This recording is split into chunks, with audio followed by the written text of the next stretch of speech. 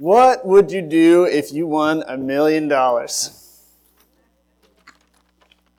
a question. Shout it out. What would you do? Come on, I want to hear from you guys. Retire. There you go. Freedom what? 34. Freedom 34. What do you guys do with $1 million? Oh, thank you. I appreciate that. It's on my to-do list too. That's good. Help out friends and family with their debts and look for people to bless. Yes. Yep. Absolutely. Yep. Feel similar. I'd also be looking for that. Yep. Retirement. There you go. Travel. Ooh. There we go. There we go. Who needs to buy a new one when you can rebuild your own, right? Oh, bless. No, yeah, I find myself, I'm a little embarrassed by how often I think about it. Sometimes I'll catch myself already in kind of a fantasy of being like, oh, if I had $1 million, all my student loans would just disappear.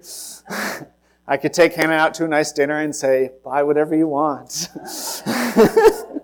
Take her back to, I went to Italy in my university years with some family members. I take Hannah back there. Think about some of the different organizations I want to gift to. It's hard not to think about it sometimes, with where we're at, whatever stage in life. If we just had a bit more money, we could do a little bit more. Or if we just were at a different stage than we are now, like maybe we could accomplish a bit more than we expect.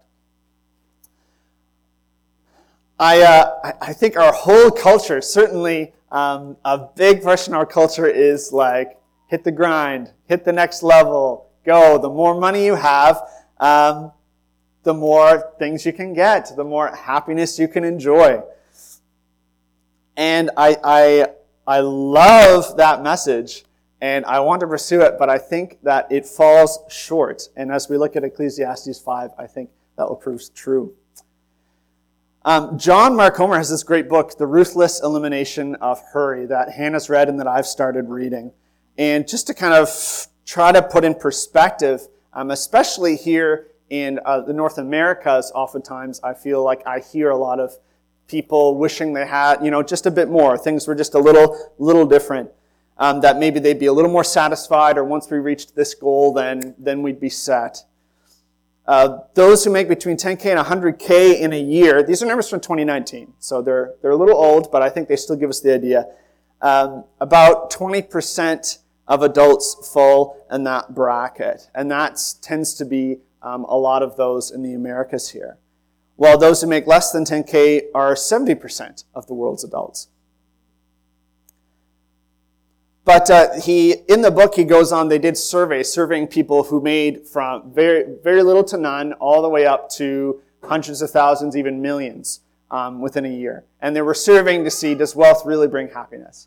And as they went along, there was different levels of satisfaction, but there was none that the peak level of happiness stopped at 75K a year. And no matter how many hundreds of thousands or how many millions someone was making, none of them were reported having higher levels of satisfaction, of well-being, than those at that range or bracket. Again, nothing wrong. This isn't a sermon about, if you're new here, this isn't a sermon about being, we need to be poor, or we need to be rich, or where we need to be on the spectrum. But it is a sermon about, I feel like sometimes when it comes to our wealth and our possessions and our resources, we're maybe looking for some of the wrong things, trying to answer the wrong questions, and they might not bring the satisfaction that a life following Christ can bring. Please join me in a word of prayer as I keep going.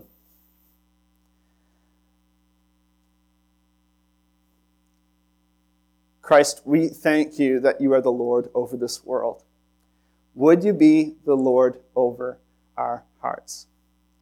I pray that as we continue through this series, I pray that as we talk about riches this morning, how they are meaningless and how they are meaningful with you, that you would encourage, you would challenge, and that everyone here would leave, listening to your spirit, and having grown in the relationship with you and the relationship with their own possessions.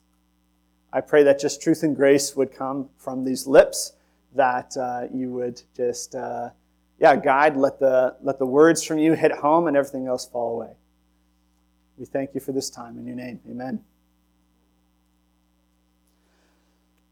So we've been working through Ecclesiastes, and Solomon, the Solomon-like character comes out, almost in the sense of like a play, kind of a somber, darker atmosphere. And he walks out, and he's been going from item to item, as Gordon's been preaching, talking about how each one is meaningless, the theme of the book. Things are like a vapor. They're temporal. They don't last.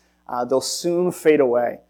And this week he walks up to a giant pile of gold coins, of gems, treasures, anything that you can design of. iPhone 11s, MacBook Pro 54s, whatever they're at now. Like, whatever you think wealth, big fancy cars, Lamborghinis, this giant pile of wealth, riches, and amazing possessions.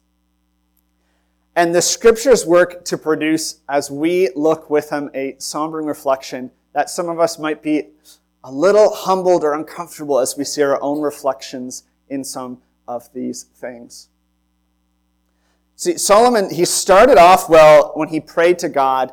As this story goes, he prayed to God for wisdom. He didn't pray for possessions. He didn't pray for how he'd rule. He prayed, God, please give me wisdom so that I could lead your nation well. And God blesses him, and he says he blessed him with all these other things. So as much as today's sermon is about how riches are meaningful when they're riches for God's sake, and as much as I'm going to be talking about money and wealth, if you're new here today or you're really starting coming, please come back another week. We don't talk about money every week. It's just me. I'm the young guy, pastor's away, so you just blame it on the trainee, okay? But it's about fearing God and obeying his commands. This is the conclusion. Solomon's gone through his whole life, the richest, probably one of the richest men to walk the earth. For comparison, so Jeffrey Bezos, Mr. Amazon himself, he's got a net worth of over 150 billion USD as of this year. From a couple of the sources I looked at, Solomon's wealth would have been roughly equal to over 2 trillion when it comes to dollars. So like Jeffrey and Bill Gates, they're like pawns in the bucket for him, okay?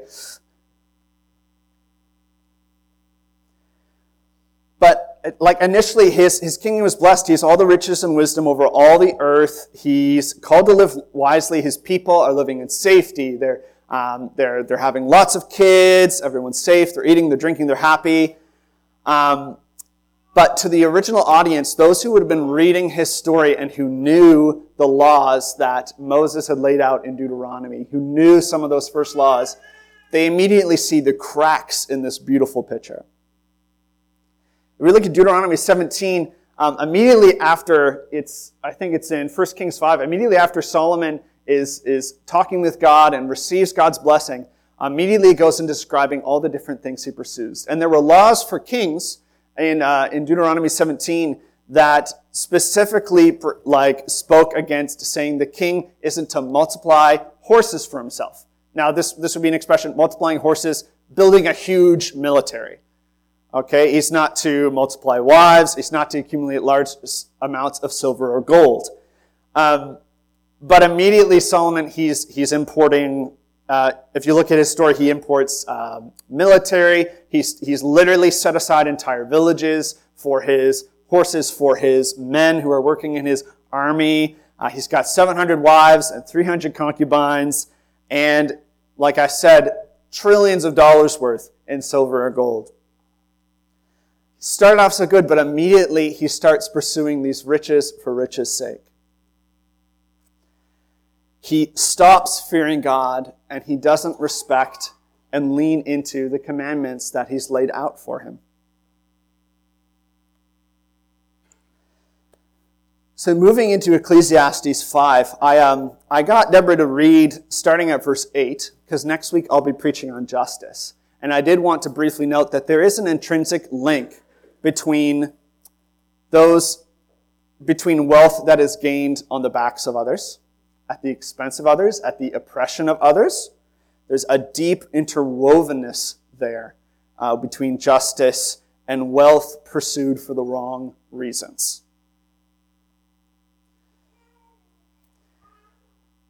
Here we see these words haunt me.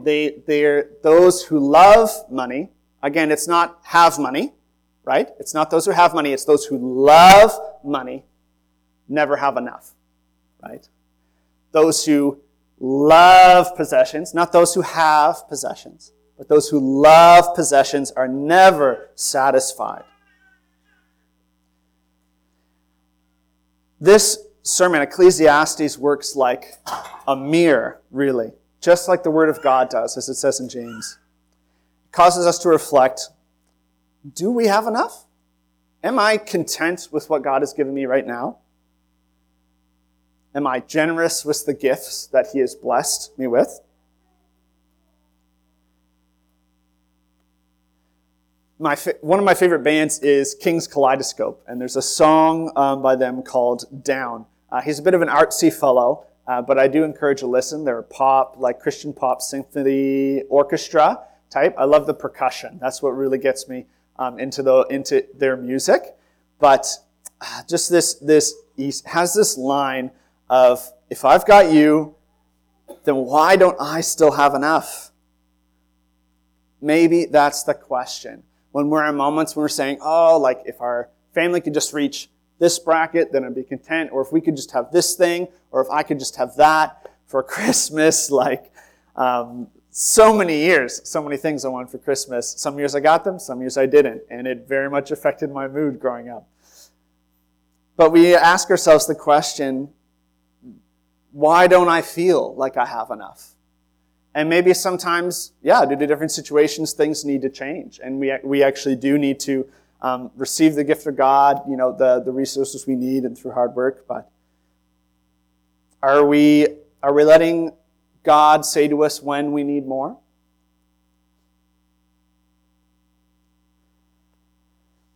Verses 12 to 14 of the passage, I really resonate with the phrase, just this lack of sleep. Their abundance permits them no sleep.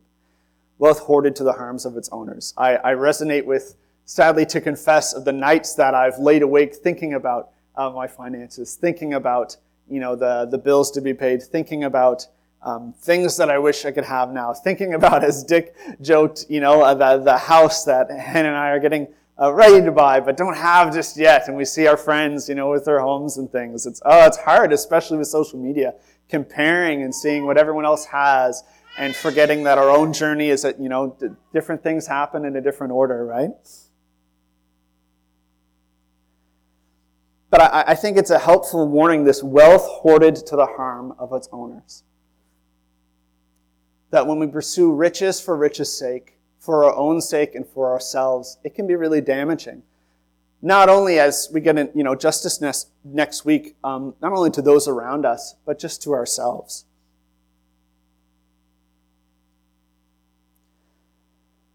Jesus, in Luke 12, there's a parable of the rich fool, a man who he had a surplus of crops and harvest, and he said to himself, you know what I'm going to do? I'm going to tear down my old barns, build bigger ones, fill them up so that I can eat, drink, and be merry. So I can relax and not worry about a thing. But then God speaks out to him and says, you fool, your life is going to be demanded of you this very night. This night you're going to pass away, and you're going to be judged on the good and bad things you've done. Who will get what you've prepared for yourself? And he finishes the parable saying, this is how it will be with whoever stores up things for themselves, but is not rich towards God. Again, it's not whoever stores up things, right? This isn't an anti-wealth. There's God gives gifts. He gives what we need very purposefully and intentionally to us. but it's those who store up things for themselves, but is not rich towards God. At this moment, I want to invite up Dick Young to join me here for a moment, kind of thinking about some of Jesus' word. He's got a couple biblical financial principles for us. Dick, he retired in 2019 after about 33 years in personal financial planning with the Investors Group, and he worked primarily with families in the areas of taxation and retirement planning. And he loves helping people. He loves giving advice too. So I hope maybe even after today, after hearing a bit of what Esther says, maybe you'll feel welcome to give him a tap on the shoulder. I'm sure he'd love to chat with you. But yeah, coming up here, Dick. He's going to correct everything I've said that's wrong and, get us on the right track. I don't think they're giving me that much time. And for your information, I think Pastor Gordon looked ahead, saw where the sermon on money was going to be, and said, I'm going on vacation. We'll let the new boy do it. Ecclesiastes, it's a very interesting book. King Solomon, obviously the wisest, smartest, richest man that ever lived, but he had an interesting perspective on the world. He suggests that our stuff is meaningless, worthless. The world disagrees. We rush to accumulate. Greed and hoarding are everywhere. The rush to immediate gratification is at a level never seen before. We need stuff. We're not, as John mentioned, it's not that we can't get by without stuff. We need clothing, we need shelter, we need heat, we need food, we need transportation. We do need stuff. So it's maybe meaningless in some ways, but not to us that live here. But the more I thought about this, the more I thought, I think there might be a different theme in there. That the theme of riches might not just pertain to money. It may pertain to our talents and our gifts. Christians, we have to manage our gifts and talents well. And they're not given equally. As I said in the earlier service,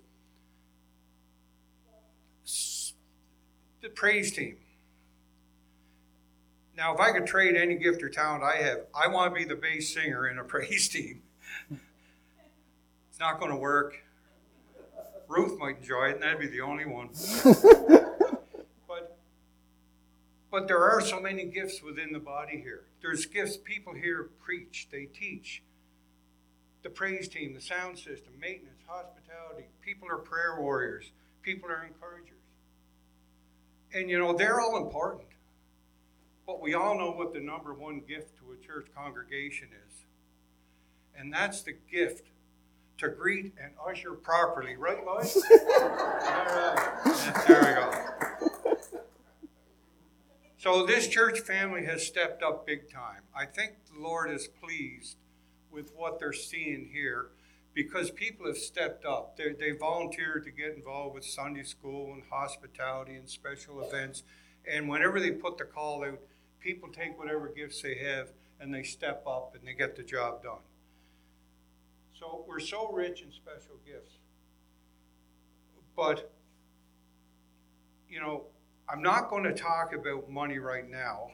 I'm going to come back later. Sorry about that. But John's going to invite me back later, and we're going to talk about money. I love talking about money. Don't squirm, okay? No need to squirm. Just another one of our gifts, all right?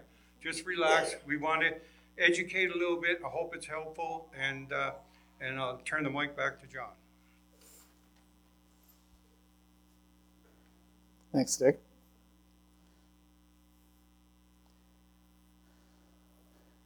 We turn to verses 15 to 17 in chapter 5. And the language, these words here especially, I think, remind us of the theme of the whole book, meaningless, meaningless. How vaporless it is for the things that we can work and build up, through misfortune, through other things can be taken away. And I think it's a reminder when we think about how these gifts, how they're on loan from God, that how we've been given the opportunity to manage and look after them well, that, ultimately, if COVID has taught us anything, that we're not in control, but He most certainly is. I I resonate with the bottom of verse 17 at the part, these days eating in darkness after working so hard. There were days kind of like through a relationship. I'm so thankful for Hannah, but there were days because of my own concerns with finances, worries about bills to pay, or just the desire to make a bit more, that I'd work late into the evening, missing the meal with her and be eating in the dark, right? And Hannah's amazing, always supportive, always encouraging me. But there were some days it was wise and a good thing for me to work extra, work hard at some of the jobs I had opportunities at, and it was God's way of providing. But then there were other days where I chose to work instead of rest and trust in God's provision.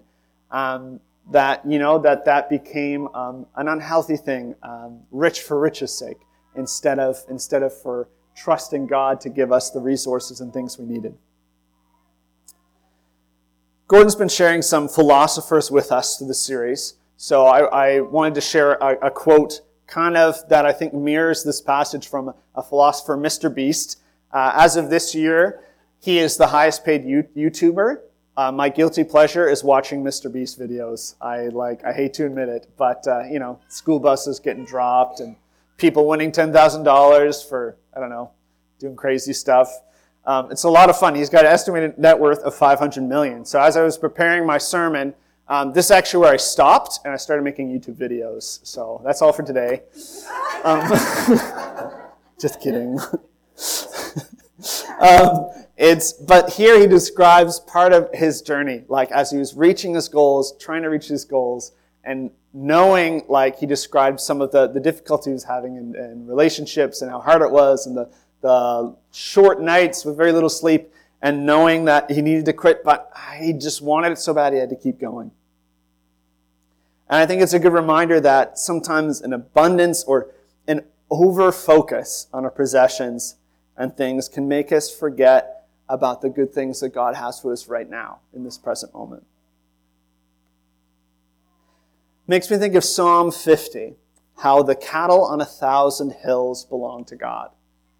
He does not need any of our possessions, right? When we talk about giving to the church, and when we talk about the capital campaign right now happening across the 3 sites, when we talk about our amazing mission partners and the good work they're doing, it's not that God needs our money. It's not that He's going to stop working or building His kingdom without that. But He invites us to be partners with Him. In fact, He's made it so that we have the practice of both receiving from Him and giving away to others, to our community, to His work, to practice this practice of relinquishment, surrender, and simplicity, because there will be one day where every gift that we've been given, as and again, this is Ecclesiastes' morbid take, but when a day comes for us to pass away, everything will be given back to Him. And it's a little moment of this death to self and trust in Him for what's to come. He gives us these things for provision for ourselves and our families and for partnering with Him. In Romans 8 it says we are co-laborers with Him. And if we are co-laborers, then we are co-heirs. And if we suffer it's the same suffering of Christ, then we partake in His glory. In the same way that He made this whole world, He didn't need our love. He doesn't need our worship. But He has, for our own benefit, created so that we can share our love back to Him, that we can express joy through worship and song through Him. Now, verses 18 to 20 have a lighter take, a hopeful take on another very realist and heavy word from Ecclesiastes 5. That it's good for us to find satisfaction in the hard work we've done. That it's good for someone like Dick to rejoice and have a glad heart at the 33 years of good work, blessing, and helping families and clients with their financial situations. That it's good to receive. It's good to receive wealth. It's good to receive these things from God, as long as the riches are pursued for God's sake rather than for riches' sake. As long as we're willing to let them go when the time comes, when the Lord asks us to.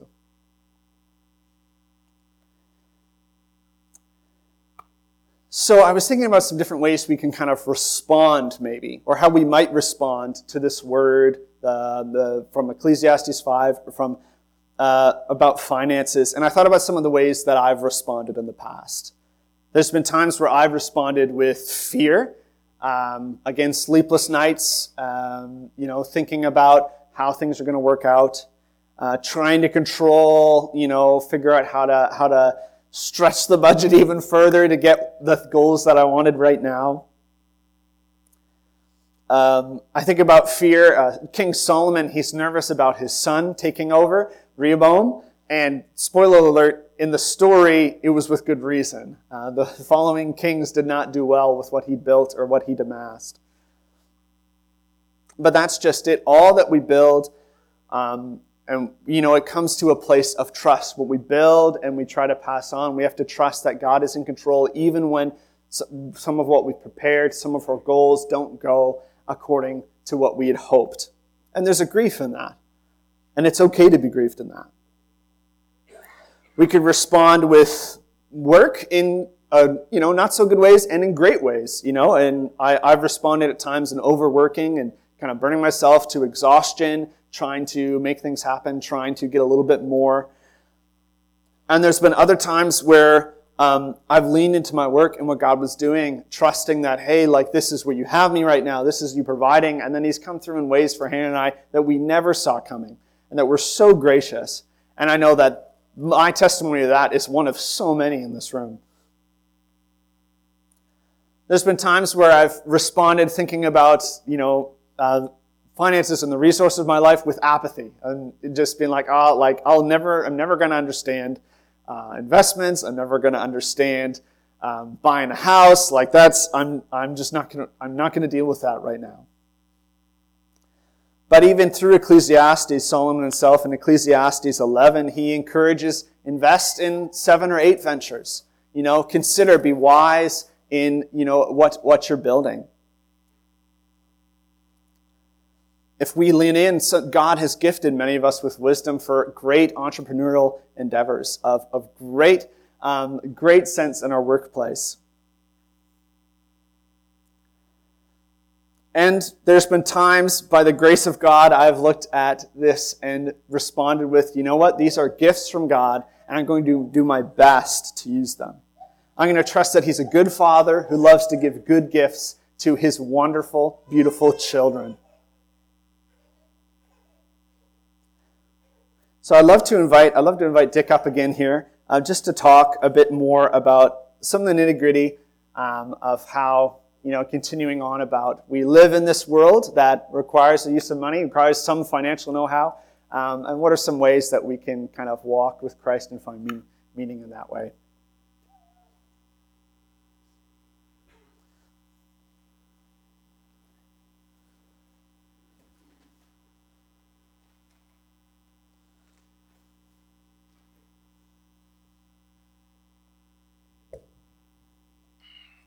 So, on the financial part of it, so just like our gifts and talents, finances are not distributed equally throughout the church.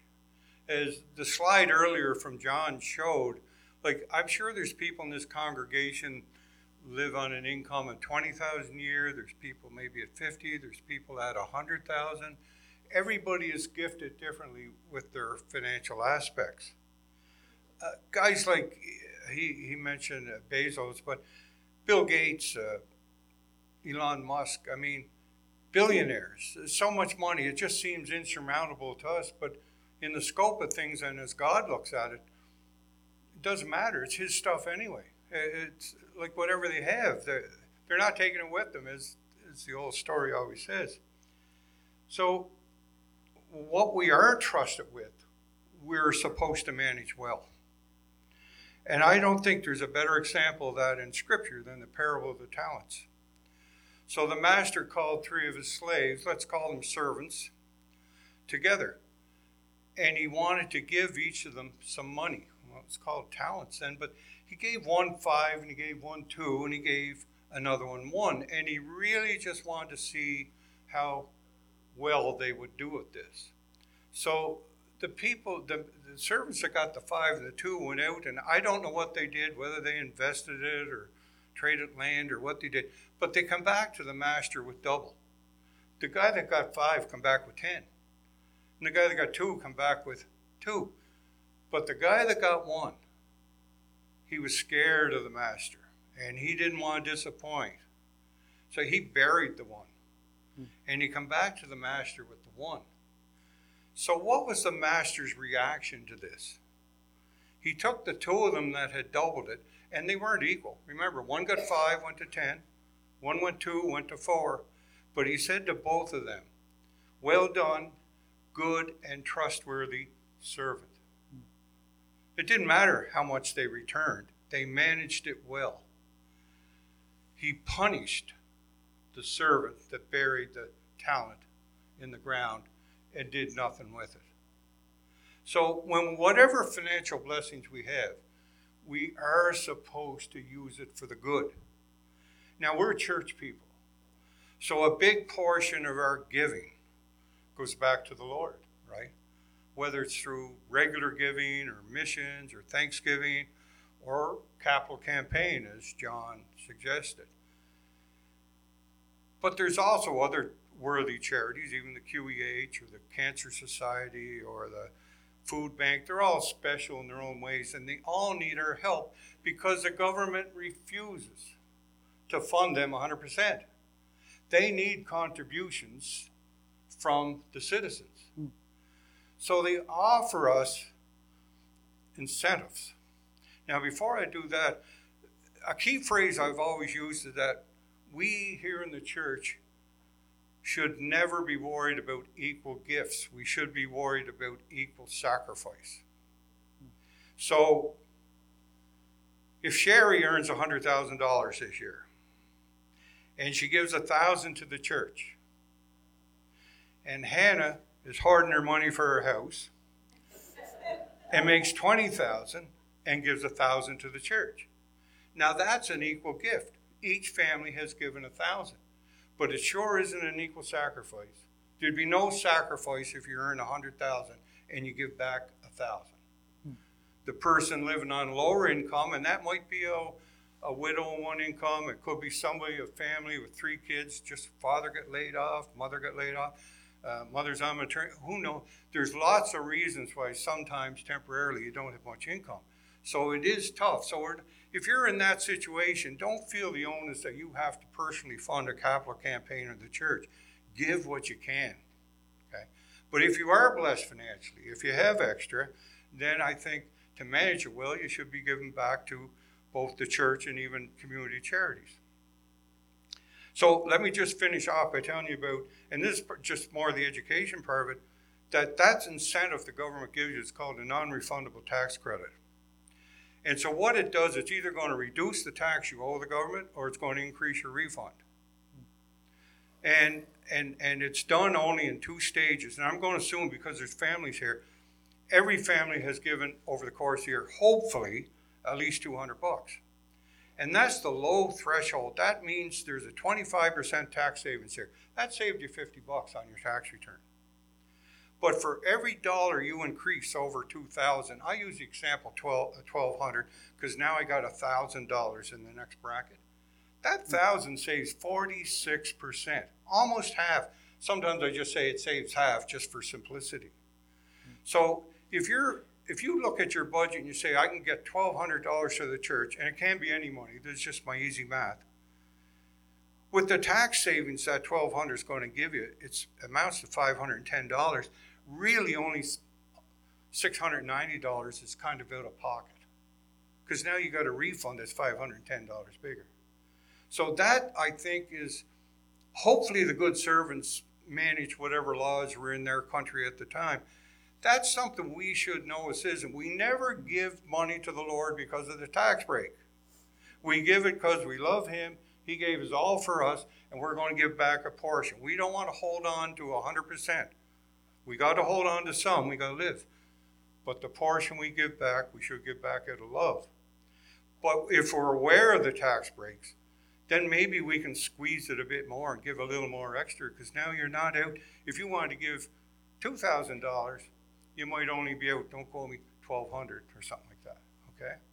Because of the tax break. So understand that and use that as part of your wise management. And so we need to ask ourselves, are we managing our financial resources in a way that would please God? Or are we simply using them to accumulate stuff that Solomon tells us is meaningless? So, thank you. Thank you.